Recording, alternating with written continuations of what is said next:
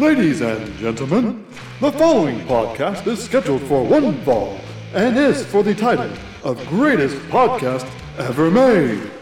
Introducing first, from San Diego, California, Austin Cook.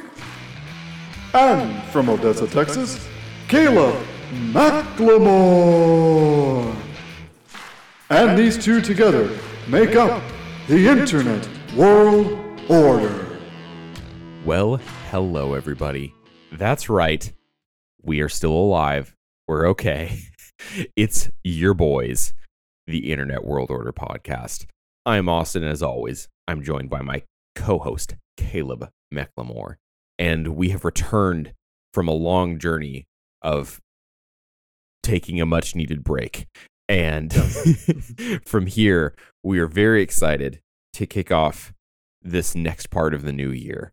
We are rejuvenated. We are revived. We are back. Today, we are exploring a movie that I'm so astounded that it didn't do all of the money, if that makes sense. Like, rewatching this movie, I was like, how did this not just make a ton of money at the time? And I guess maybe because for some reason audiences at the time weren't interested in something like this, but I was just caught off guard because I looked up all the information on it because I'd seen this movie when I was younger. I had actually watched it from Blockbuster. Wow, I'm old. And that was how my introduction was to it. And I was like, this is really funny. Like, and even as I've gotten older and I rewatched it, I was like, this movie is still like, there's parts of it where I'm laughing out loud. And it's Meet the Robinsons. Like, Caleb, this was your idea. And I'm so glad you mentioned it because I was like, I almost forgot about that movie and I am so down to do it. And this is a great movie, but like, Caleb, like, talk about it more and like your experience with it. Like, because, obviously you were a little bit older than I was when you first watched it, but like, give me a little bit of background on that. Sure. I mean, I was actually talking about this when I was watching it the other day with my wife. Like, the same thing you're talking about, like how this wasn't just like a monster hit. And the theory I have is that this was like kind of in a, I'm not going to say like dark era for Disney, because obviously they weren't struggling, but like my theory is like they were very much leaning on Pixar to basically provide all the like big animated hits. And they weren't really like, because nowadays Pixar will put stuff out and Disney will put out stuff themselves. And they kind of have this like 1-2 punch that, I mean, all you gotta do is look at the box office. It's working. And this was back when, I don't know, like, so like, it's not so much lazy, but like, it's just like this weird era where people, I don't know if they just, because Pixar, this is back when Pixar was on their golden, like, there was no such thing as even like an okay hit. Everything was a monster hit. Yeah. So I think when that happens, you kind of get overshadowed. And because of the success of Pixar, Disney, I think, was struggling of like, well, what do we do to stick out? That doesn't, or we don't just look like diet Pixar. You know what I mean? And like, so I just feel like that's part of what it suffered from, because it's also the same era when it did like Chicken Little and a bunch of others that they're not bad movies. And I don't know, it's just, and unfortunately Disney has that mentality where if something is not like Frozen level huge, they pretend it never existed. And I think this might have been around, because I'm trying to remember, because I know like the reason why they have kind of abandoned 2D animation is because they blame The Princess and the Frog not doing well in theaters on 2D animation, which is dumb. Wait, but that movie didn't. Wait, what? I thought that movie was a success. Not by Disney standards. Oh, that's what I'm saying. I was like, didn't that movie? If it's not, if it doesn't become like, no, it didn't fail. It wasn't a flop by no stretch. It just didn't. Disney has this weird standard where like it has to become like what Frozen was back when it first came out. Okay. Or like what Encanto is doing currently. Yeah. It has to be that. Dude, Encanto is is awesome. I just have to throw that out there. No, it's true. That movie rules. I know, but I'm saying like Disney has this standard where like it has to be like that, or it's a failure. It's the reason why like, Atlantis, the Lost Empire. I adore that movie. Yeah, Disney doesn't talk about it because it didn't just light the world on fire. And I've loved that movie. We got robbed of a sequel from that movie. agreed. But so like I say all that to kind of set the stage of like what meet of like kind of the I guess you say like the atmosphere Meet the Robinsons came into. Mm-hmm. And when I first watched, I adored this movie from the first time I saw it, just because it's goofy, it's silly, but like in a good way. Like it knows what it is. And I know we've said that a lot with movies we've covered, but this movie 100,000% understands what it is, what it's trying to accomplish, and it just files on all cylinders from the get go. It knows when to be funny and silly. It knows when to be sad and make you almost cry. Mhm. And it also knows when to just be kind of heartwarming, because the message this movie has, I mean, it's timeless, honestly. Yeah. So it also lived through basically its own message and then came out the other side of it, kind of like almost creating a legacy where a lot of people like, I don't think I've ever talked to someone who's seen this movie who like didn't thoroughly have like a good like memory of it. Like everyone I've talked to, whenever I mention Meet the Robinsons, they're like, oh yeah, that movie rules. Like I loved that movie. And to me, that's a victory. Like movies are not always, their success is not always defined by their box office. And sometimes I think that like the overall legacy of a movie will speak more to its true quality than the original theatrical run of it. And you'll see that. And I think a lot of that opinion comes from the fact that I love cult movies as well. And a lot of cult movies, I was like, how did this not succeed? And then other times I'm like, oh, I get why this didn't succeed. Like, yeah, even if you still like it, you understand. Yeah, I'll watch this and I was like, yeah, no wonder, but it's not a testament to its quality. It's just that like audiences probably were not prepared for this. Like, what movie was it? I'm amazed that I'm going to bring up this movie in the same context of Meet the Robinsons, but The Thing from 1982, which is that's a breakneck whiplash. That is, no, I know, but it's similar in that like I think people were expecting one thing, got another, and kind of just either dismissed it or didn't show up for it.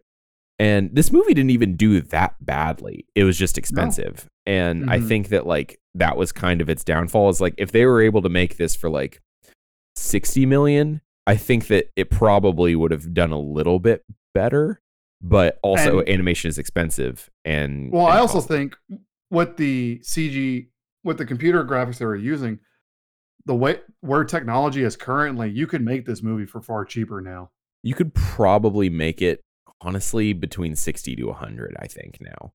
And if you did that, and with the budget and with what it actually did make at the box office, Disney would have considered this a major success, and like, you know, you'd see them still bragging about it to this day. But that's just how it is. That's why timing is everything. But right. Yeah. And if you look at it too, like a lot of people will see like, oh, well, you know, its production was 150 and it made 169. I was like, well, that doesn't include marketing, distribution costs. That's the worldwide total. Like the thing with a lot of studios is they're going to make most of their money based off of like domestic draw, but if it does really well worldwide, that makes a huge difference. Absolutely. And like Aquaman did really well domestically. It did even better like international. Like China loves Aquaman. So China single-handedly saved the Warcraft movie. It did. You're right, because it made like 70% of its draw was in China. And I was like, they showed up. But they didn't consider it a huge success because, you know, it like domestic box office receipts were not as good, which is it's such a bummer because I actually kind of enjoyed Warcraft, but I don't know why we're going a little off. No, I know. It's kind of I understand, but I will say with this movie is like it is one of those, and I did see it pop up like because there's a whole like community on YouTube and online of kind of like movie critics, and it's not always critics. It's like just people who like to talk about movies and stuff like us. But I noticed Meet the Robinsons started popping back up, and I always kind of have that moment where I'm like, oh no, because it's either good or bad. And Usually good. everyone was just like, yeah, you need to watch this. And if you haven't watched it, fix that mistake. And I was like, okay, cool. So one, good time to talk about it because everyone's kind of like, it's kind of on the consciousness. But two, I just like we said earlier, this movie deserved better because like Mm-hmm. I don't know, it's like it just checks all the boxes. And plus, once again, we're covering another movie where Danny Elfman did the music. Which, I mean, as always, he just does a good job. He's great. He's Danny Elfman. Yeah. And you know, it's funny actually that you mentioned that. We're coming up on the 15-year anniversary of this movie. Hey, and it worked out. It So did. I wasn't I even didn't even thinking think about about that. that. I was like, Yeah. I was looking at the date and I was like, oh my gosh, 2007. Like, Yeah. holy guacamole. Oh yeah. But just well, also I'm also a sucker for anything like that Adam West is in. Mm-hmm. I know he doesn't play like a huge part in this movie. I still love it. And I adored his role in it because as soon as I heard his voice, I immediately was just like like I know. I miss you. Same. That's how I feel because you could literally give that man to say anything and he'll say it with a straight face. It's amazing. Yeah, it's his comedic timing is just honestly incredible. Yeah. And oh my gosh, it was very like there's so many voices where I immediately recognized like who it was, and just thinking about like, oh my gosh, like this is such like a great cast, like it's kind of underrated, like there's so many people showing up for this, Oh and yeah. like just the talent behind it. Also, I I have to tell you this now because I immediately recognized the person's voice. Um, Rob Thomas did Little Wonders, that song that played at the end over the Yeah. montage where he starts building his lab. Mm-hmm. And I harkened back to that conversation you and I had I thought about that too. and I started laughing super hard because I was like, if there's anything I know about white people, it's that they love Matchbox 20 and they're terrified of curses. No, I thought about that. Actually, ran through my head. I was trying not to laugh because I was like, "This is an emotional scene. I can't be laughing right now." I was laughing and slightly tearing up, and I was just like, "Stop, dude! This movie." Oh my gosh! And like out of nowhere, you hear like Tom Kenny and all that. It's like it's just great stuff. Great stuff. It is. Oh, I want those caffeine patches. I want Right. those coffee patches. I was like, put that into my veins. Like, Oh my gosh. But yeah, so this story, it's a story about a kid, Lewis, mhm. who is. I mean, I know like kind of just like rip the Band-Aid off, but like uh the premise is very simple, if not a bit of a tearjerker from the get go, because Lewis was left at an orphanage uh, as a baby by his mother, which you never see, or you don't see her face, and he struggles to get adopted because I don't know the best way I guess to describe it is like he's basically like Jimmy Neutron, but things go wrong instead of right, I also feel and like, do we know the exact like date? Is it supposed to take place in 2007? I believe so, because I know I'm looking here on the wiki, and it says 2037 when they go to the future, but they never explicitly say it. Mm-hmm. I think it's Okay. just you go 30 years in the future. Okay. Yeah, because I thought it was like in an earlier time period because I was like, Oh, it's it has hard that to fully aesthetic. tell. And it looks, yeah, it has that Tomorrowland kind of look to it, which I actually thoroughly enjoy. Yeah, But I mean, which if you didn't catch the reference, they make it very clear when they go to the future, and it literally says "Today Land." yeah, I was like, do you get it? Do you get it?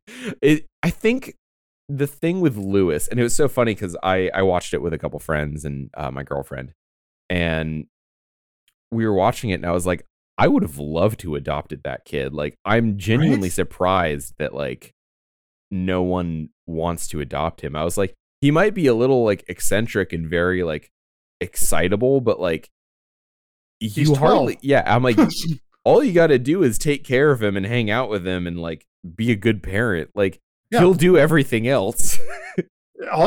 Take all that energy, make sure it's pointed in the right direction, and you're good to go. Right. Though, to be fair, when his peanut butter jelly thing malfunctioned, he turned out the guy had a really bad peanut allergy. I understood that one. Yeah, like I get why he was upset, but I was also like, why don't they just say like, hey, I have a peanut allergy? Instead, they're just like being cryptic and they're like, but sports. And I was like, dude, I'm sorry. Like, Yeah. Like, if you had told him ahead of time, he would have understood and been like, okay, this is what I made. I won't use it, but this is something cool I made. But so you see, like, as we're alluding to, he's struggling. And I also think part of that, I agree with you. I think in real life, they would have found someone pretty quick. mm-hmm, But also, one of the big things about this movie is embracing your weirdness. And if you are eccentric, just embrace it. mm-hmm. And so, if you're going to teach that lesson, you got to have them kind of struggling to be accepted. And uh, he's getting worried because he's about to be 13. And he just throws out that stat that's very depressing when he just goes, you know how hard it is for teenagers to get adopted. This is literally my last chance. Yeah. Oh, it's such a And bummer, dude. It's such a bummer to I think about that. Cause I like, I know people who've been through like the foster care system too, and like who and have been like an orphan, and it's just so like depressing, dude. It's such like a harsh system. Like, this movie yeah, does not fully paint the picture of how hard it is to be like an orphan. yeah. But so he gets this idea where he realizes, like, in his mind, like, he may not know what his mother looks like, but he has seen her when he was a baby. And I've actually heard, like, from like papers and articles, that there is a theory that everything you've ever seen actually is stored in your brain. We just struggle to be able to like pull that out. Mm-hmm. So he just wants to make this invention where if you type in a certain date, whatever you saw will pop up on the screen, because he wants to know what his mom looked like. Because if he knows what his mom looks like, he can find her. Because he's like, uh, surely she'll take me back now that like I'm older and I can like I can't like it's a little subtext, but he's like, I can help out. I'm not just a baby. And so to his credit, like when that kid decides that he wants to do something, he puts his all into it. And uh that's when you get to meet his roommate, Michael Yagubian, as they all call him, Goob. Mm-hmm. And An which I'm like, amazing that is such, nickname. I know, I was like, whoever pulled that out of that name, A plus. And uh and he's funny because he's like ranting about baseball and how like he's just, boy, he's ready. He wants to make the game winning catch. And unfortunately, Lewis keeps him up all night. And the only reason I mention that is because it comes into play later. And I did like the science fair when you got to see a little bit of everything. And I also loved like when he's at the science fair, uh when you first meet I forgot his name. The guy, the kid that comes from the future, what's his name? I forgot. Wilbur. Wilbur, right? So when Wilbur first comes in, and once you've seen the movie before, like it makes more sense. But like the way he's looking around the science fair, he's just like in shock, and everything's like freaking him out a little bit, Mm-hmm. especially when he's around certain people. After you've seen the movie, you're like, oh, that's really clever. Like, not treating the audience dumb. And if you were to rewatch a movie, you would catch that. Mm-hmm. And I did like it. Like with this being a kids movie, obviously you kind of play on like one note stuff. So you have like the absolute unit of a gym teacher Bro, I who's was just losing my mind. he's amazing. I was laughing so hard when he came on screen. And I was like, oh my gosh, what if he has like the largest quads in the world. And then He it does. panned around and he's in short shorts and he is just like built like a freight train, dude. I couldn't stop laughing. I was like, Yeah. incredible. I like when the kid's volcano didn't work. He was like, give me 20 laps around the gym. Feel the pain. Love the pain. That poor kid's he's still running around. Like he hasn't given up yet, but oh my goodness, dude. And of course you have the whole thing, like you have the one scary like goth girl where it's like, your fire ants can bite people, only my enemies. Only my enemies. And I was like, honestly, you might be the best character in this movie. I Yeah. like, Oh, because it was hilarious. How to maximize limited screen time. make every character interesting. I was Yeah. I was like, honestly, spin-off you. Yeah. I mean, yeah. But so Lewis is all excited to present his invention, and beforehand Wilbur was trying to warn him. He's like, I'm from the future, and he like quickly flashes a tanning coupon trying to act like it's a badge. It's like, I'm a space cup from the future. Don't question it. Shut up. And basically trying to tell him there's a guy in a bowler hat that, and when Lewis has no idea what he's talking about, he's like, good. Then I was never here. Just if you see a guy like that, don't talk to him. And that's when we get introduced. Well, small introduction, long enough to know he's very clearly the villain. Because this movie paints in broad strokes in the best way. Mm-hmm. The villain, you know he's the villain. He's in all black with a cape, a literal curly mustache, and he's sitting there like rubbing his hands, maniacally laughing to himself. So you know. Also, he's literally just Waluigi. Yeah. Even in personality of how he blames everybody else for his problems. Immediately, the moment I saw him out loud, I was like, Waluigi. But it's a great character design, especially for the tone of this movie. Because I was like, it just kind of works. Like, if he's too evil or intimidating, like, he doesn't have that tragic quality to him that you discover later on, or kind of like the sort of like pity that comes with like watching him continuously fail at his plans. Yeah, basically like take Doofenshmirtz from Phineas and Ferb, where like he would always fail, but at least he could do stuff. He's legitimately smart. Take Doofenshmirtz and take away all the actual brilliance, and you get the bowler hat guy.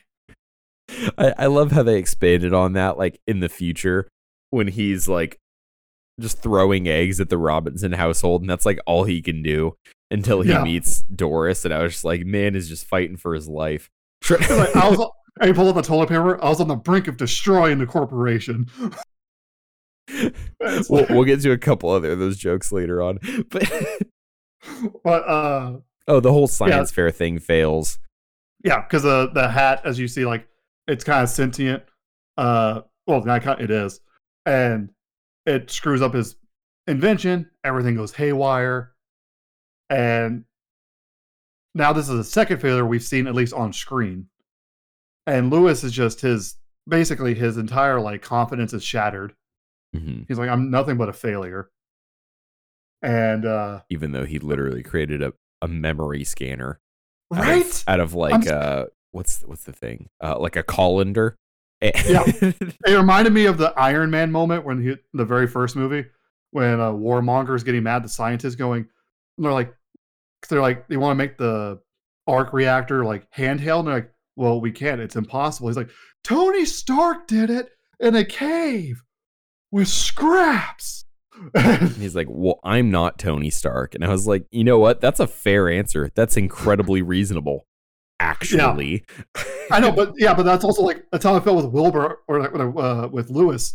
He's just like, kid took a bunch of scraps and made a world-changing invention, and everyone was just like, "You've ruined the science fair," and I was like, "Not really. Just something went wrong. Big whoop." and of course they're setting up for one of the other big like morals of this movie, but I also understand like when you're 12, because I remember being a kid, like. Everything in your head is on a scale of 1 to 5 is a 20.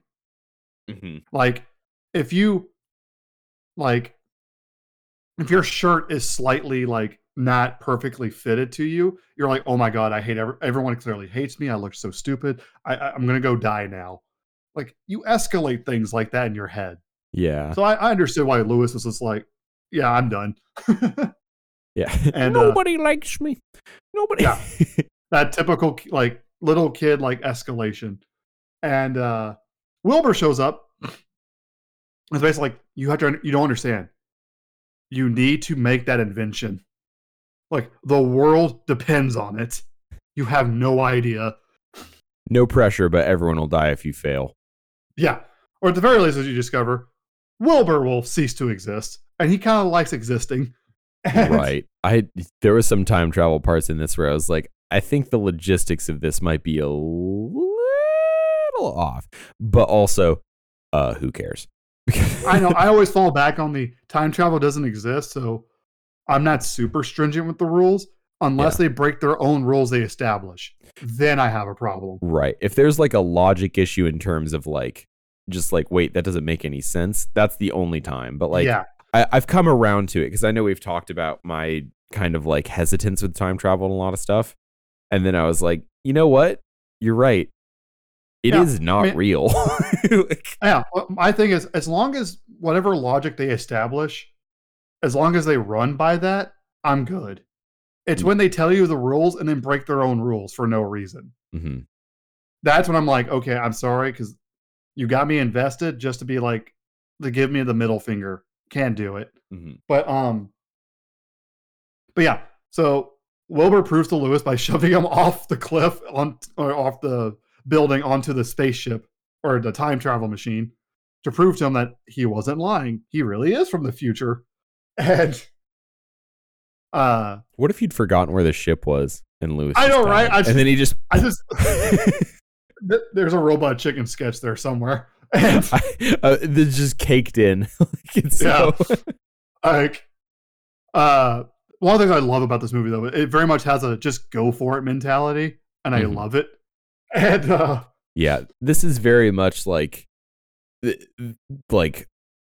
throw everything to see what sticks, and pretty much everything to me sticks. I was pretty happy. But yeah, go on. So they go to the future, and of course, Lewis, as any of us would be, is just in awe of everything he sees. Because I mean, it's just like you're comparing it like Tomorrowland, literally called Todayland. It's literally that. And with the aesthetics and everything, with the bright and color, everything's bright and colorful and great. And we have to talk about, I have to address this. The bubble transportation. I know, right? Absolutely anxiety inducing. There's no way I would ever. I was like, what happens if something what if something pops their bubble? Like, are they just going to plummet to their death and scream for help? Like, because we were watching it and I looked over at Alma. I was like, how are they how is that even sanctioned? And she's like, well, they're probably really hard to pop. And right as she said that, you see just like the little finger poke it. And I was like, okay, well, that immediately, I was about to say yeah, you're probably right. And then that happened. And I was like, well, now I don't know.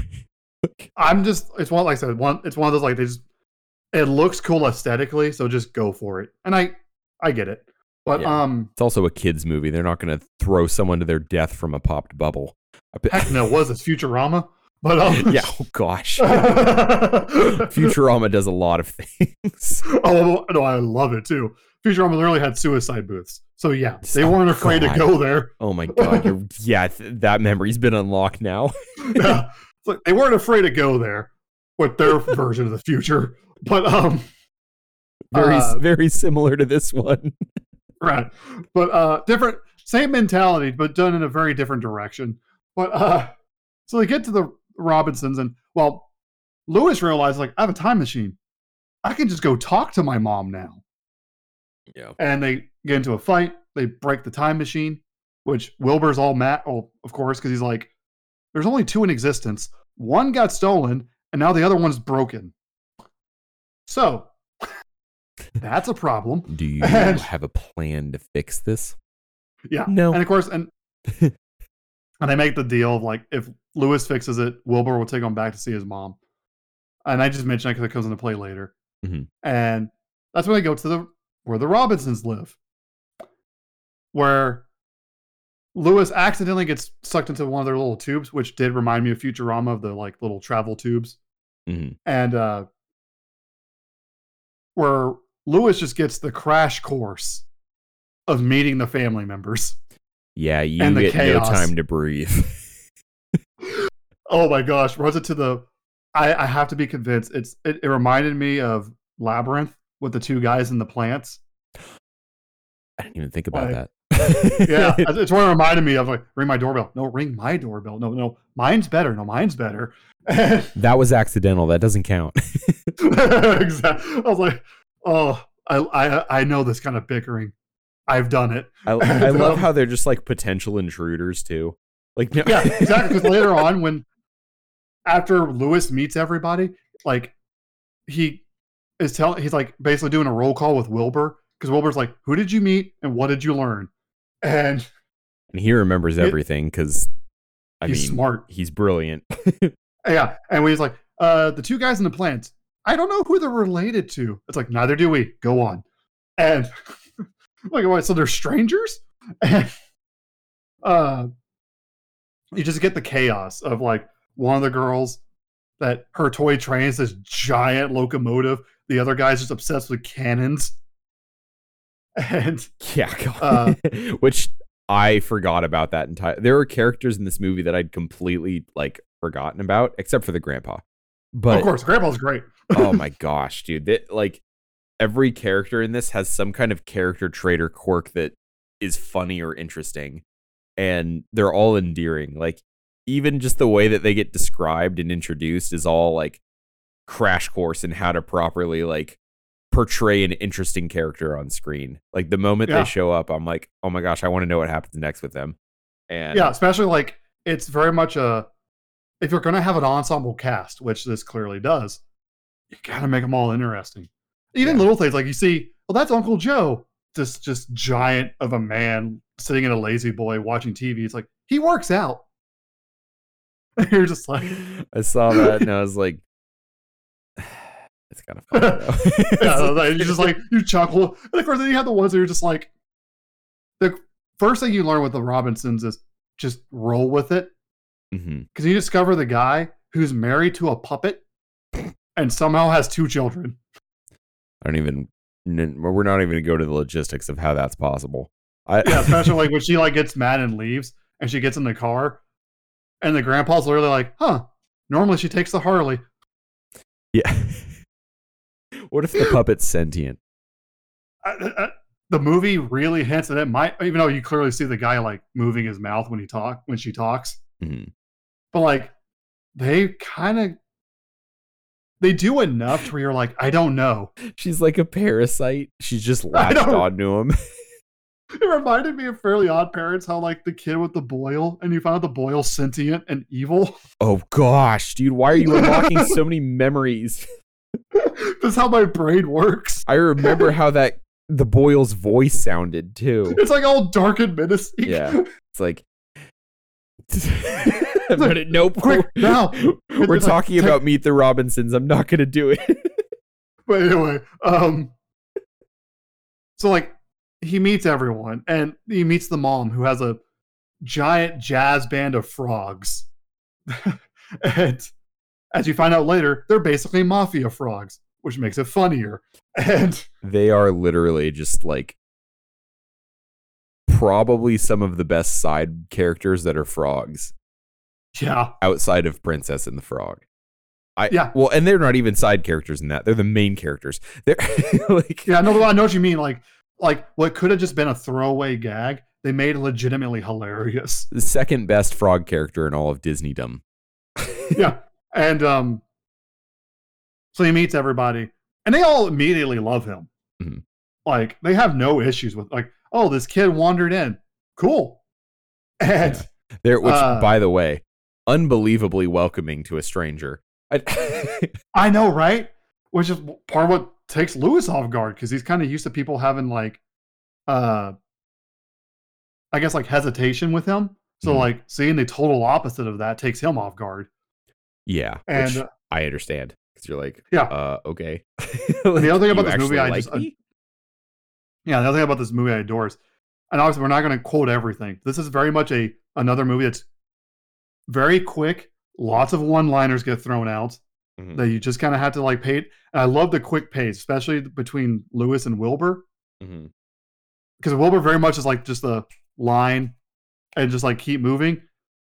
Especially like in the tube, he's like, "Don't touch anything." It's like, "Well, where do I go?" He comes back down, just pointing at him. No, and goes back up. That was funny. That was genuinely funny. There's a lot of genuinely funny moments in this movie. Like the I think once we kind of started getting these introductions and these like characters, because the movie had funny moments, and for the most part, I was like, this is very cute. Like this is a very cute, sweet movie. I really enjoy this. But it's not like laugh out loud hilarious. And like I tend to like I have a different approach to a lot of like animated movies or movies that are geared towards younger audiences, because I'm not going to hold them to the same level of like pure comedy that I would something that's written for a more mature audience. Of And course, which, no, it's fair. yeah, which is not a bad thing because both are completely valid forms of art. It's just Mm-hmm. like I know I'm not the intended audience, so I'm going to try and give it the the benefit of a different approach. Yeah. Yeah, understanding the demographic.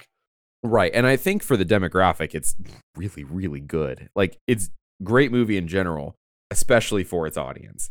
But I think it really started to hit its stride once, like, Wilbur and Lewis started, like, actually going on their adventure. And we started Mm-hmm. to see more of their chemistry and then, everything with the family.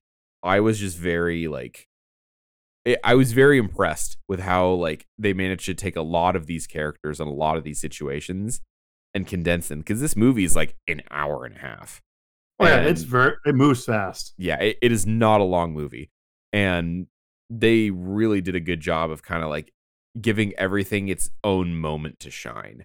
Yeah. And I appreciate that because it's hard to do. It is like Oh no, it's not easy. exceptionally Like hard to do.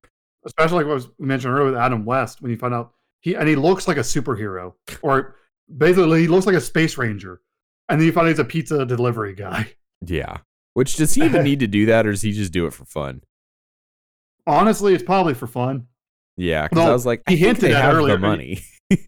Oh yeah, no, but as he alluded to, which he could have just been exaggerating, because as anyone who knows Adam West's career, they give him ridiculous stuff to say, and he'll just say it.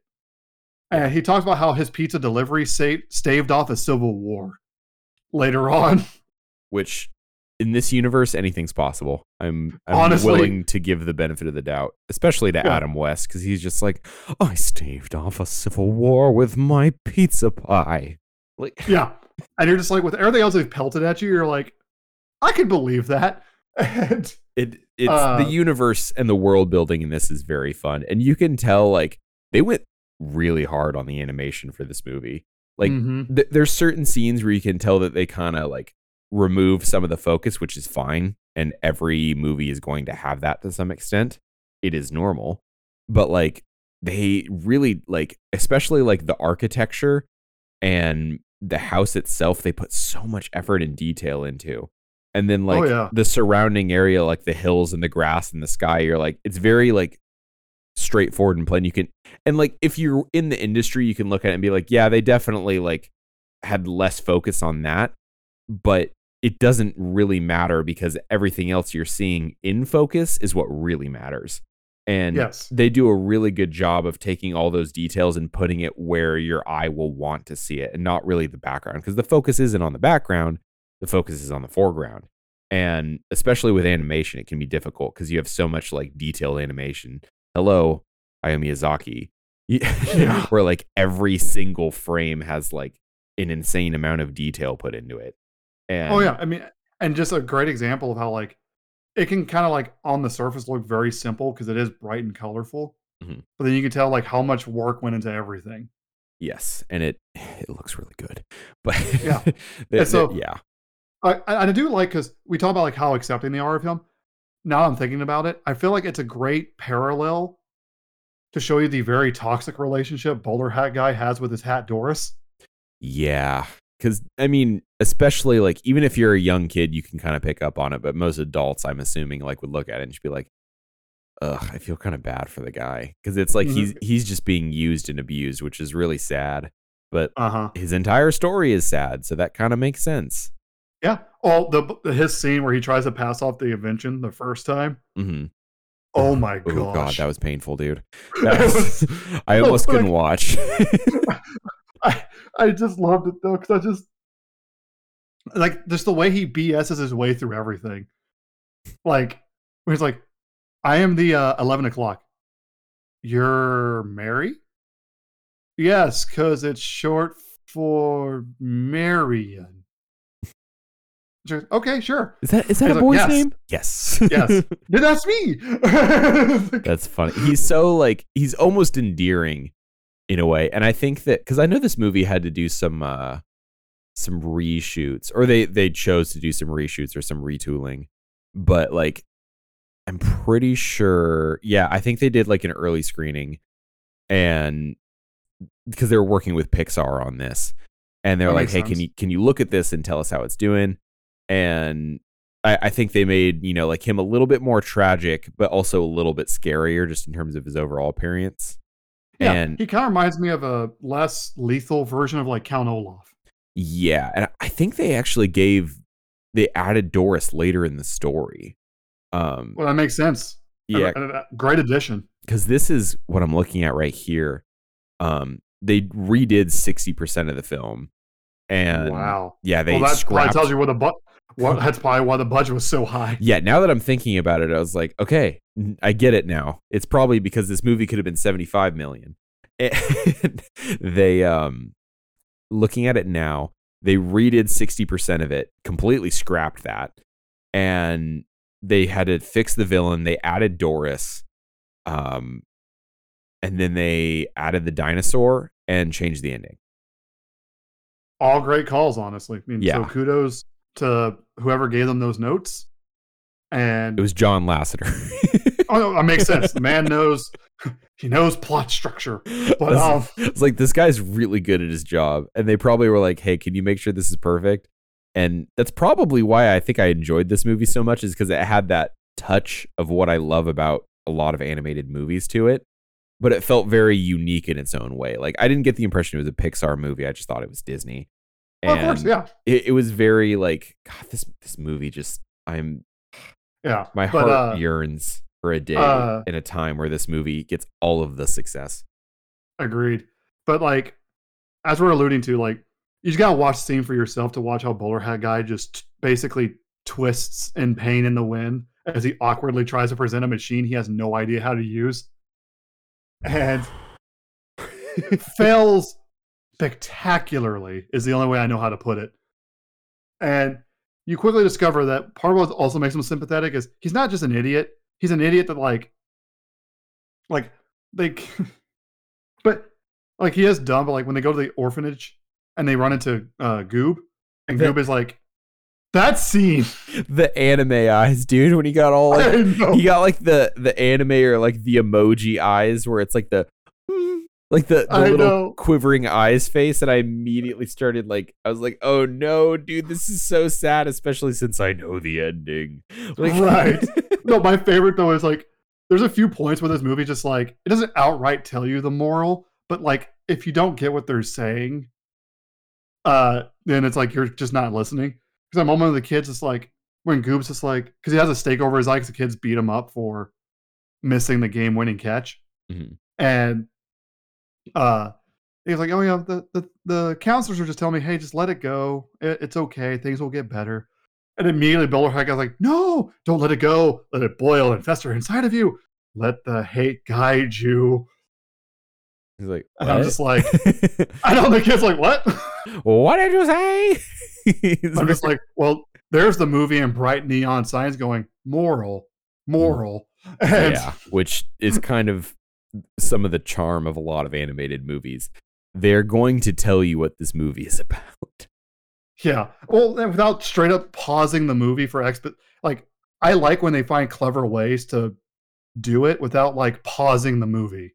Mm-hmm. And so and he goes up and to show you like what the dynamic between Doris and Bowler Hat Guy is. He's like, "Well, split up and look for clues," and they split up, and you hear a lot of things breaking. He comes back and goes, "I found a stick." And Doris like starts making noise. He goes, "Oh yes, so you found a time travel residue with Wilbur Robinson's DNA. That and my stick." And you're like, "Oh, this man is way out of his depth." Yeah, it's because they present him as like this evil, brilliant, like muhaha. And then as you learn, you're like, oh wait, he didn't create this hat. He's not an evil genius. He's just fueled entirely by hate. Like Yes. what was it I mentioned earlier? He's like, my nutrition is rage. Basically. Where because we find out, by the way, this you've probably seen this movie if you're here. But spoiler alert, Goob is bowler hat guy in the future. Yeah, that's just his adult form 30 years later. Right. And you're like, oh, wow, that was kind of extremely obvious. But it is. It's so like they make him out to be like this evil genius. And then you quickly learn like, oh, this man is just like, he's entirely just being manipulated because like he has one singular goal. And that goal is to ruin Lewis's life. And yep. That's just, it's not going to cut it for Doris because Doris has their own, because they were created by Lewis, which is like, oh man, you literally have to use the failed experiments of the guy you're trying to defeat in order to defeat him. Like, yeah, talk about tragic, dude. I know. It's just like, man, even I might have been indirect. They just needed a reason to justify Doris's existence. It's like, even then, you found a way. But they worked around it. But oh, the dinner scene. Yes, the dinner scene's great because Lewis once again finds out this family's wild in every sense of the word. They had. I loved the kung fu homage. Oh my gosh, that's so good. That was clever. I thought that was really great because I wasn't expecting it, and I think as I got older, like because when I was a kid, it was still funny just because they're throwing food at each other, but like monologuing. And then in this, I was like, oh my God, that's brilliant. Like that's once actually, you know the genre, yeah. Now that I've actually watched like more kung fu movies, I was like, oh, that's amazing. That is my favorite is it goes into black and white and it goes into letterbox as soon as it starts, and it's so funny. And everyone's like, oh, here we go. And the best part is Lewis is like looking at like Adam West's guy. He's like, is this how every dinner goes? He goes, oh no, yesterday we had meatloaf. I don't even understand the physics of that, but well, I was like, but like to them, the weirdness is so like common. Mm-hmm. It doesn't even faze them. This is normal. I'm more of just fighting with meatloaf. Yeah, exactly. I'm stuck on that. But yeah, and then there's a moment where the robot, and I love the robot's character. He's phenomenal. Mm-hmm. He comes in, and it another spoiler. It's like, yeah, Lewis is obviously the dad of the Robinsons, but they make it clearer and clearer as time goes on. And when the robot has like the PB&J shooter, and it's malfunctioning, Lewis tries to fix it. Oh, and they keep a hat on him the whole time because Wilbur's like, yeah, your hair's a dead giveaway. People cannot see that. And he tries to fix the machine, and it fails. It blows up. And Lewis is like expecting everyone to yell at him again. And then one of my favorite moments is when the family just starts cheering. And Lewis is like, what? And they're like, you failed. And they're like, from fail. And once again, giant neon sign of the moral. Mm-hmm. When one of the members just goes, oh, from failure, you learn a lot. From success, not so much. Yeah. And if you're succeeding, what are you going to learn from that? But failing, and oh my gosh, I was laughing. So like, well, not laughing, but I was nodding my head along to when they're talking about like all the failed experiments, and it's like all the trials and prototypes. And I was like, dude, that is the most accurate representation of science in this whole movie. Like, we're not going to have flying cars or spaceships or anything right now, but it is like, it takes like 1,000 models. It is astoundingly accurate how much trial and error it takes to get something right. And like, it's amazing, even just from how far we've come now, like, and how quickly we've advanced, like, as a society, like, just at the speed of which we did, like, within the last, like, 100 years or so is astonishing. Like, oh no, it's true. It is almost unfathomable because it's like thousands of years of progress all in like a century. Yeah. And to that point, like, because even the mom like has a toast and says, "A toast to Lewis. May your failure bring future successes." Mhm. And that's really heartwarming. Yeah, that was really sweet. I really enjoyed that part of the movie because, like, even though it's obvious what this movie's going to be about, like, it's nice that they can spell it out for people, especially for kids, like to hear that out loud, like because You need to hear it. Yeah. Kids aren't expected to be like understanding the subtle intricacies and nuances of a very complexly layered script about life and drama and parenthood, and like they're kids, dude. They just want to be entertained. And with this, like, it's not insulting to spell it out. Sometimes people need to hear that. You know? Absolutely. No, heck, as an adult, I need to hear that sometimes. Hearing that, I was like, oh my gosh, that actually made me feel much better. Yeah, exactly. And like, there was a moment because I love when Bowler Hat Guy and Doris came to the future because they realized, oh, how about we just capture Lewis so that way they can know how the machine works. And you find out Doris does not play games. Dude, Doris was just trying to murder them. I was like, oh my God. Like Doris is like chose violence, but Doris is basically Skynet, so it makes sense.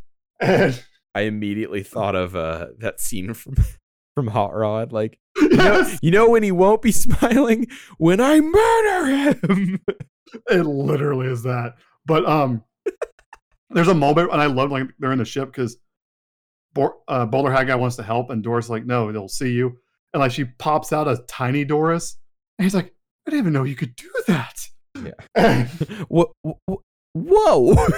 And he tries to he mind controls the frog, one of the lead frog. And he's like, go capture Lewis. And you just have the moments like, there's a lot of people and I have little arms. I just don't think you thought this plan through very well. And it pans back to Bowler Hat Guy or Goob, and he's just like, you see his heart just breaking. Dude, I was laughing so hard when he's like, the sassy mind controlled servants is something I never thought I would see in a movie. And they did it so well here. It's like, capture him. And it's like, but what about the logistics? Like, I am a small frog. I just don't know how well this plan was thought through. I just like you just see his heart breaking. He's like, Master? Master? Like, he still calls him Master, but won't do what's asked of him because he's like, yeah, this is stupid. It has like a small semblance of consciousness, and then and he lets him go and he's like, you're gonna pay for this, no one makes a fool out of me, which comes back into play in like 10 minutes because then he mind controls a dinosaur, which in theory is cool but is in no way, shape, or form tactical. It's almost like he still thinks like a child. Who would have thought? But the way go ahead. The way they voiced the dinosaur, I couldn't breathe, dude. Because I was like, that is exactly what I imagined this dinosaur would talk like. And he's like, my master, my head is so big and my arms are so short. I just don't know how well this plan was thought through. Why have you forsaken me? Dude. And the best part is when you learn with the dinosaur fight, because he almost eats Wilbur, and the Bowler Hat's like, no, capture, not kill. And yeah, I was like, oh my gosh. There was a couple points in this movie where I was just like, that is very close to full-blown murder. Yeah. We'll get to a couple other parts, but I was like, ugh! And dude, you find out this family is ride or die. Because as soon as that dino shows up, they're like, we're gonna beat up this dinosaur. They just pulled out every weapon they possibly had on hand, like they lived in Texas. They're just like, we're going down with you. Just like, oh my gosh. I was like, wow, I would feel very secure with this family. And of course, they succeed because when Wilbur sees the hat, he shoots it off, and the dinosaur is like basically just like in a daze Mm-hmm. and just kind of falls over, knocked out. And then one of my favorite parts is when the little mini hat falls, the frogs find it and they go full Godfather on it. Sleeping with the fishes. Just toss it in the trunk, dude. I was like, oh my god, they're doing the Tarantino scene where they're like looking into the trunk. I know. It's so fun. I was like, what a reference I was not expecting in a kid's movie. But they throw that in there for the adults because the kids will laugh, but the adults will know. Oh yeah. And the best part is Lewis is like, because the family is beaten up because I mean it's still a T-Rex, so it was a fight. Yeah. And they're like, all y'all sacrificed so much for me. And they're like, it's what you do. You help people. And like even like the mom's like bruised up and she's like, oh, it will heal, it's fine. And I thought the sausage cannon guy was gonna get eaten during this whole thing. Same. I was like, they're gonna straight up murder this man. There's several points where I was like, are we gonna see blood? Like, this is horrible. I know, but thankfully, no. This movie is PG. Yeah, and Wilbur accidentally left out. Told him how like, Lewis is an orphan, so they offer to adopt him. Saying, hey, just be a Robinson, like you're fine. And that's when Wilbur hits the hat off, so they see the hair, and they're immediately like, "Oh no, ew, ew, orphan, ew." Exactly, word for word. That's what they said. Oh no, an orphan. But yeah, that's when they just like, of course, and the mom was just like, looks at Wilbur, what did you do? How bad have you screwed up? And yes, the answer. Yeah, is basically. Yes. Yeah. And that's when it's heartbreaking because Lewis obviously has no idea what's happening. And so he just went from being told, hey, I have a family to now I can't. So he is emotionally going on a roller coaster and the mom is trying not to cry. Mm-hmm. And she's like, we can't take you. I'm sorry. You have to go back to your time. It's going to be weird. Yeah. I was like, talk about logistical issues. Like, but yeah, and then like that's when Wilbur actually tells him that he lied to Lewis to get him to repair the time machine, which leaves him a nice mom line of "You're grounded until you die." I was like, that's a mom line. Yeah, that is. I was like, that is an actual quote. They didn't have to write that. They're just like this. Yeah. Yeah. Of course, Lewis like runs off. He's, like I said, going through a whole roller coaster of like happy, sad, betrayed. So just like, that's when Bowler Hat guy captures him. Well, lies to him and then captures him and gets him to tell him how to work the machine, the mind scanner. And that's when you get the big reveal about how Bowler Hat guy is Goob. And of course, and my favorite is it's like, well, if you're from the future and I'm from, then that means, he's like, yes. If you're from the future, it's like, we've already established that, go on. yes, we're aware. That's why he pieces together, like, he's Wilbur's dad. And that's where you get the whole tragic story of Goob, which is tragic, but it's also funny. Because you have that moment where he's walking through school and all the kids are like, hey, you want to hang out? And like, you're awesome. They all hated me. I'm so glad that you said that because that was one of my favorite lines from the whole movie. Was just yeah, like all the kids love him, and he's just like, they hated me. Yeah, like you got beat up once, but like the fact of the reality is like you were still actually pretty popular. Like, yeah, the kid, like something about your personality, like you clearly had a charming personality, but right, like, and he was cool before the whole incident too. Like the whole time I was like, this kid is adorable. Like, I agree. How has he not been adopted? But like, and of course, and it shows you like talk about how like bitterness and hatred can just, it really, all it does, not to go on a soapbox, but all hatred and bitterness really does is just ruin your own life. Yeah. Nobody else is, just yours. And Goob perfectly shows that. because it shows like he was so mad about the baseball game, it ruined every interview he had to get adopted because he would just start ranting and raving like a lunatic. Which is so funny because And the interview he was scheduled to have that day was the ones who were going to adopt him. oh yeah, and like, and then it shows him like at the orphanage after they close it down. He's like just laying in his bed, and everything's getting more decrepit and green for some reason. Mm-hmm. And uh, and it shows like he never got out of his baseball uniform. He's literally still wearing it as a grown Waluigi adult. And what are you gonna say? Because he goes from being so short to just tall, lanky man. He's like 6'5". I was like, puberty hit him like a truck. And you just listen to him on the radio. As you listen on, yeah, and as you listen on the radio of like Lewis, like his life is going great. Mm-hmm. He's just inventing and then he goes, I realized something. If you didn't keep me up all night, none of this other bad stuff would have happened. This is all your fault. And of course, Lewis starts slowing out like, well, do you not get the logistical problems that can happen if you ruin my future? I don't care. I don't care about the future. I just want to ruin yours. And one of my favorite parts of just like, feel like obviously it's for the kids, but also a line for the adults. When Lewis is like, well, yeah, you had a bad day, but you can't hold me responsible for like your entire life. And Goob is like, take responsibility for my own actions or blame you for everything.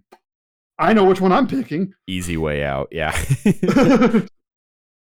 And I was like, well, while that's obviously for the kids, I'm like, I know plenty of adults that need to hear that too.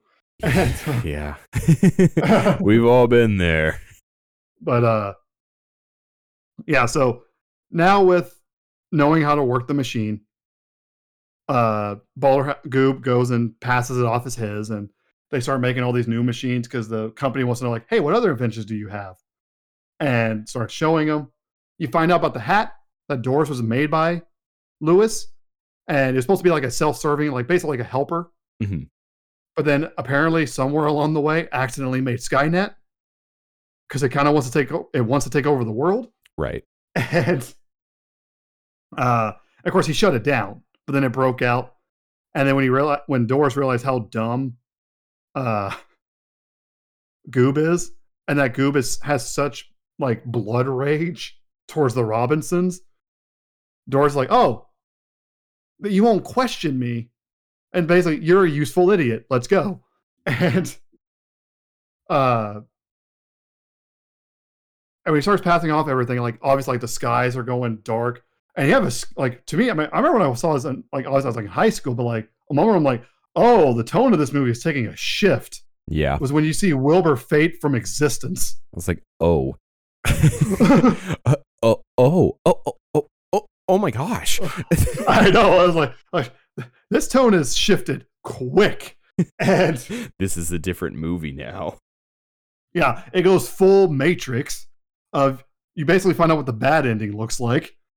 And with Doris like ruling, because they basically, and I thought it was really cool because like Lewis is still in the garage of the house. Mm-hmm. And so there's a mind scanner there. And so it started showing a nice little exposition dump to show like what happened. And that Doris convinced them to make basically an assembly line of other hats. Mm-hmm. And the hats just took over everybody they touched. It was very much I guess video games like Metroid or like, the Starro method essentially. Yeah. That's the accurate, yeah. Yeah, the Starro method. But and there's that really sad moment where Goob's looking around going, I didn't want this. I wanted to destroy a kid's future. I didn't want to destroy the world. And then he gets straight up murdered. Yeah. I was like, oh, this movie is G. Barely. Barely. But and like I said, I compared it to the Matrix because like then the world that they show the future now is like all bleak and just like very dystopian of like workers everywhere. Everything is dark and covered in soot. And Lewis, of course, and I give him some credit. He is only 12, so he's getting hit with a lot of information. And like the family that he now knows is his, they're all controlled by hats, and he's trying to get away from them because they're trying to kill him. And which I'm like, well, that's traumatizing. And Good times all around. I know. But then there's a moment where he goes back to the past when Goob signed the contract for the hat and just tells him, hey, don't do this. You're being used. And once again, Doris chose violence. As the moment he's like, oh, you're being used, Doris doesn't try to talk him out of it. Doris immediately is like, I'm going to murder this child. Like, that is correct. And Lewis, I love the moment he had where he just goes, I am never going to invent you. And Doris just disappears. I was like, that might be one of the smarter uses of time travel I've ever seen. That was incredibly convenient, too. I hate to say it. Not that it matters, but like, I was just like, huh. That was pretty easy. That's why I give him credit. Like, he is 12. He didn't piece that together just yet because he is having so much information thrown at him. Yeah, I'm willing to be like, oh, this could have ended a lot earlier, but also this is a literal child we're talking about here. Yeah. He didn't know that he was the inventor. He didn't know. But once he knew all that, he was like, oh, wait, I can fix this. And so everything goes back to normal. And you have a really nice, wholesome moment. Well, one, funny, because when Wilbur first shows up because he doesn't know yet, he just starts wailing on Goob. I forgot about how funny that was when I was a kid, and it's still funny now. But like, oh my god, I was just like, oh, like, he just straight up Muay Thai kneed him, dude, and I was like, oh my gosh. I know, it was great, and like, I love the little like loud whispering. Very much Lewis. Very much, you can already tell there's the dad part in him. That very loud whisper when you're trying to tell your kid what they're gonna do and like it. The equivalent of "Look at your father, boy." Look like, at your father, boy. It's very much like, I am your daddy. Will do as I say. I'm like, oh, you just pulled rank. How dare you? He did. And, he needed to, and then it just like, I was just like, this is cute. I knew he wasn't gonna get adopted, but this is still cute.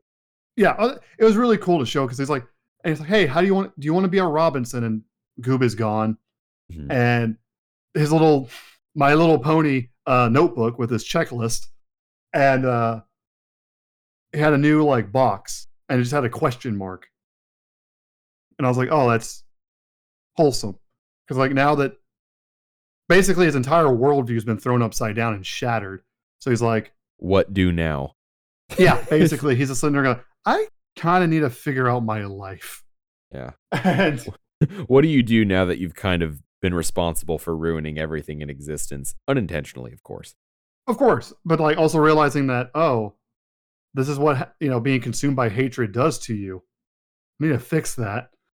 And then, of course, you had the big moment that we all knew was going to happen at some point where Lewis meets his future self, voiced by Tom Selleck. The best long-running joke in the whole thing. Like, the amount of payoff. It's so good. Oh, man. Oh, gosh. That was fun. I was like, they really got Tom Selleck to show up and voice him. And I was like, I respect that. Yeah. Like, it reminds me very much of like shows like Freakazoid, where they make these like weird, like very specific jokes, and the writers later on were like, "Yeah, that was for us." Yeah, that wasn't for you to laugh at. We were just laughing while we were making that. And if you enjoyed it too, even better. And if you catch it, it's a fun little Easter egg. But yeah, of course, they had the big moment where he shows them, like, basically, here's your future. And the thing I did like too is Lewis is like, so is this guaranteed? And he goes, no, you still got to make all the right choices. So that's on you. And he goes, well, the future's never guaranteed. So you still got to, be smart. And it's a cool moment where he showed him like how much he loved the mind scanner, because it literally starts off everything. And of course, a moment where my wife kind of nudged me before they get into the machine, they go into time machine. And the mom like grabs Lewis and she goes, hey, just so you know, I am always right. Even when I'm wrong, I am right. My wife started nudging me. I'm like, yeah, yeah. You can hear me. I hope you can hear me laughing. I This is know. like the moment when she said that she nudged you. I was like, I know what scene this is about. Yeah. I was like, yeah, yeah. Yeah, shut up. And even like older, like Lewis is like, she's right. I would just go with it. Like, so you uh, have learned. but and you think I'm gonna go back to the science fair. But this movie is like, no, no. We have made you laugh. We have borderline scared you as much as you can in a G-rated movie. Now it's time to make you cry. Yeah, and I did tear up during this. I have no shame in admitting that. Me neither. Because Wilbur, to his credit, he kept his word. He said, Yeah. you fixed the machine, so I'm going to take you back to your mom. And they went back to the opening scene of the movie when she was leaving him at the orphanage. And Wilbur's about to reach out and like touch her shoulder. And then he changes his mind. And of course, then he slips, and you realize that's when you saw that earlier. So it's a nice little like showing how it's all circular. Yeah. And of course, and Wilbur's just confused. He's like, why would you not do that? Like, it's the whole reason we're here. And Lewis is just like, well, because I already have a family. I would have missed out on this whole life that I'd always dreamed of by changing Yeah. everything, you know? And that's what he realized. It's like, yeah, he goes, if she didn't do that, I wouldn't have all of this. So it clearly worked out. And like I said, that's a part where I'm just like, okay, I'm good. I can still hold it. And, Oh God, it was. There's a lot of great visual storytelling in this movie too. I know that we've kind of been giving you a plot rundown, but coming up in this scene too, like when he wakes up Goob, which that was really cool. That was really sweet because he's like, it was a nice way of like, let's tie up all the bows. Yeah, because he kind of had done Goob dirty up to that point, and that small thing, righted all those wrongs. And the scene where he's like, "Can I try again on my science project?" And they're like, "Okay, all right. Well, I'll risk my life for you." they created that bunker just wordlessly. They're all hiding behind that bunker. I was like, "That's hilarious! Like that's great visual storytelling." And the way that they and they didn't spell everything out for you either, but it became obvious at that point. And they had the whole scene with the memory scanners and, her having her wedding. I was like, bro, I'm about to be in tears. Like, I never fully understood why parents sometimes cried during Disney movies. Like, the one exception being, like, when my brother was going off to college and we saw Toy Story 3. Oh, man. Those are the most justified tears. And I, like when I was watching this and I saw that, and then like that moment of realization that everything had been right in front of him the whole time, and I was just like, okay, yep, all right, yep, okay. And then Goob seeing his adoptive family, I was like, bro, yeah, Goob's now getting adopted. He has a trophy. Like you see Lewis get adopted by the two best parents possible for an eccentric kid like him. Literally just versions of him. Like yeah. Like just as weird, just as off the wall as he is. They literally buy an old observatory, give him the top room, being like, this is yours to fill.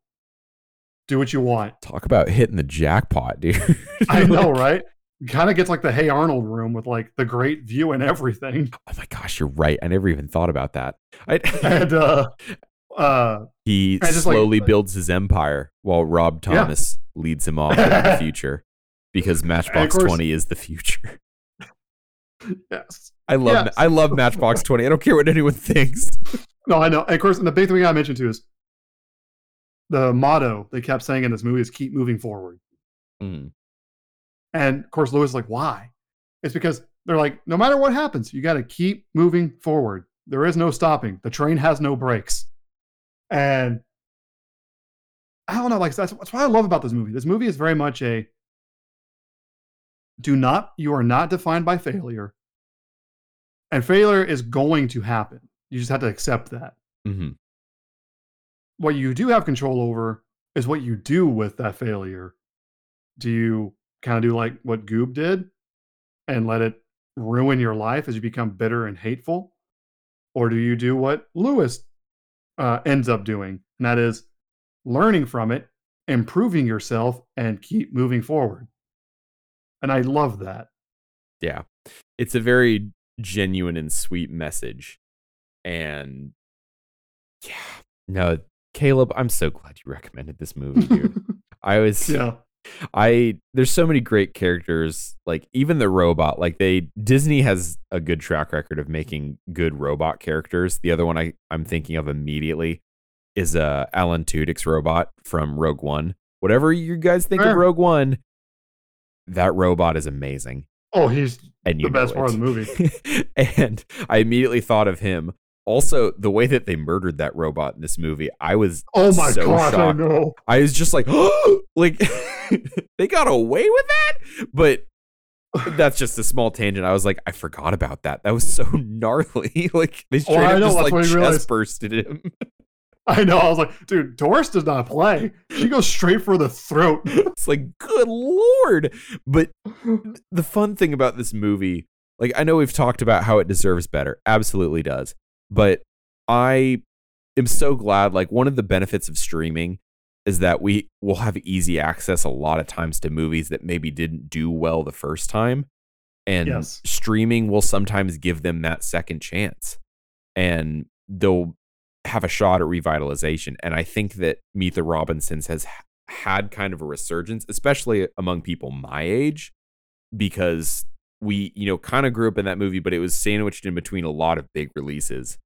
And it sort of just, it now can live on with the fact that it's, on Disney Plus.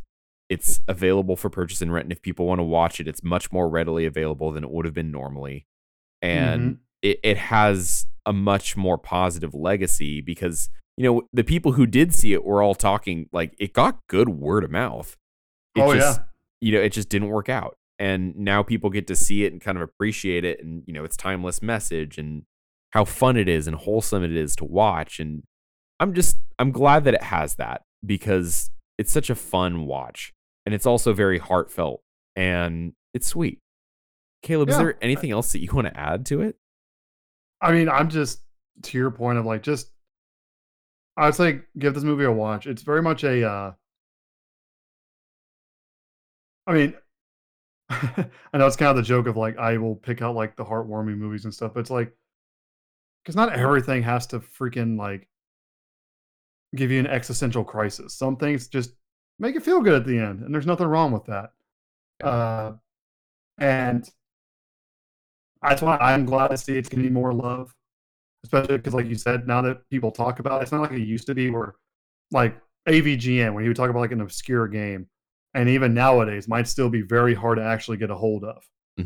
Thanks to streaming, people can talk about a movie like this that maybe kind of fell through the cracks a little bit, and thanks to streaming, you can watch it and see it for yourself. And like I said, just as I said earlier, it's like it has a phenomenal message that part of what makes it timeless is that it doesn't just work for kids. It's one of those things that, like, even as an adult, it's kind of like I needed to hear that. And so I would suggest, I don't care what your age is. I mean, obviously, if you got kids or young siblings or whatever, this is a perfect thing to throw on. If you're just like an adult by yourself or whatever, just a great thing to throw on and just enjoy. And yeah, anytime I can help pay it forward to good stuff like this, I will always be happy to, and I'm glad we were able to do that. Yeah, no, this is it's almost funny because it's like it's a great example of like in some aspect maybe this movie did fail, but they kept moving forward, and now it's more of a success to me because I think that it told a wonderful story, and that's kind of ironic and funny, and I appreciate that. I love that. Great movie. You can watch it with your kids. You can watch it even if you're just my age. You can watch it with anyone you want to, your friends. Like it's not a bro night movie, or if you want to watch an action movie, but Fair. that's beside the point. If you're here listening to an episode about Meet the Robinsons, I doubt you care. And this is, it's a fun watch. You guys know what I have to say about it. So after that heartfelt, warm, genuine episode, next week we're gonna watch The Thing. And do you feel that neck snapping from the whiplash? So I'm kidding. I actually, you'll see what we'll talk about next week. But guys, as always, we appreciate you showing up, and thank you for kind of bearing with us through this short break that we had. Caleb was only going through a major life event of getting married, and I was only going through a major life event of being exhausted. So it worked out in our favor. But we love doing this. We're excited to be back, and I was getting ready to watch Meet the Robinsons, and I was just like, oh gosh, I can't wait. Like, this is going to be so much fun. So thank you guys for being wonderful listeners. We appreciate you. If you have any requests or opinions, we do have access to the Instagram account again. We're sorry if, we've missed any of your messages or anything, or if you can't get a hold of us, but we're here, we're ready, and we're excited because we love doing this. So remember, we are on Spotify. We are on Apple Podcasts. We are on Breaker. We are on your web browser. We're on Anchor. We're everywhere. You can't hide from us. And please keep enjoying these wonderful works of art that we enjoy. Keep loving what you do. And guys, keep moving forward. I'm Austin Cook. And I am Caleb Macklemore. We are the Internet World Order. We will see you guys soon. See you guys.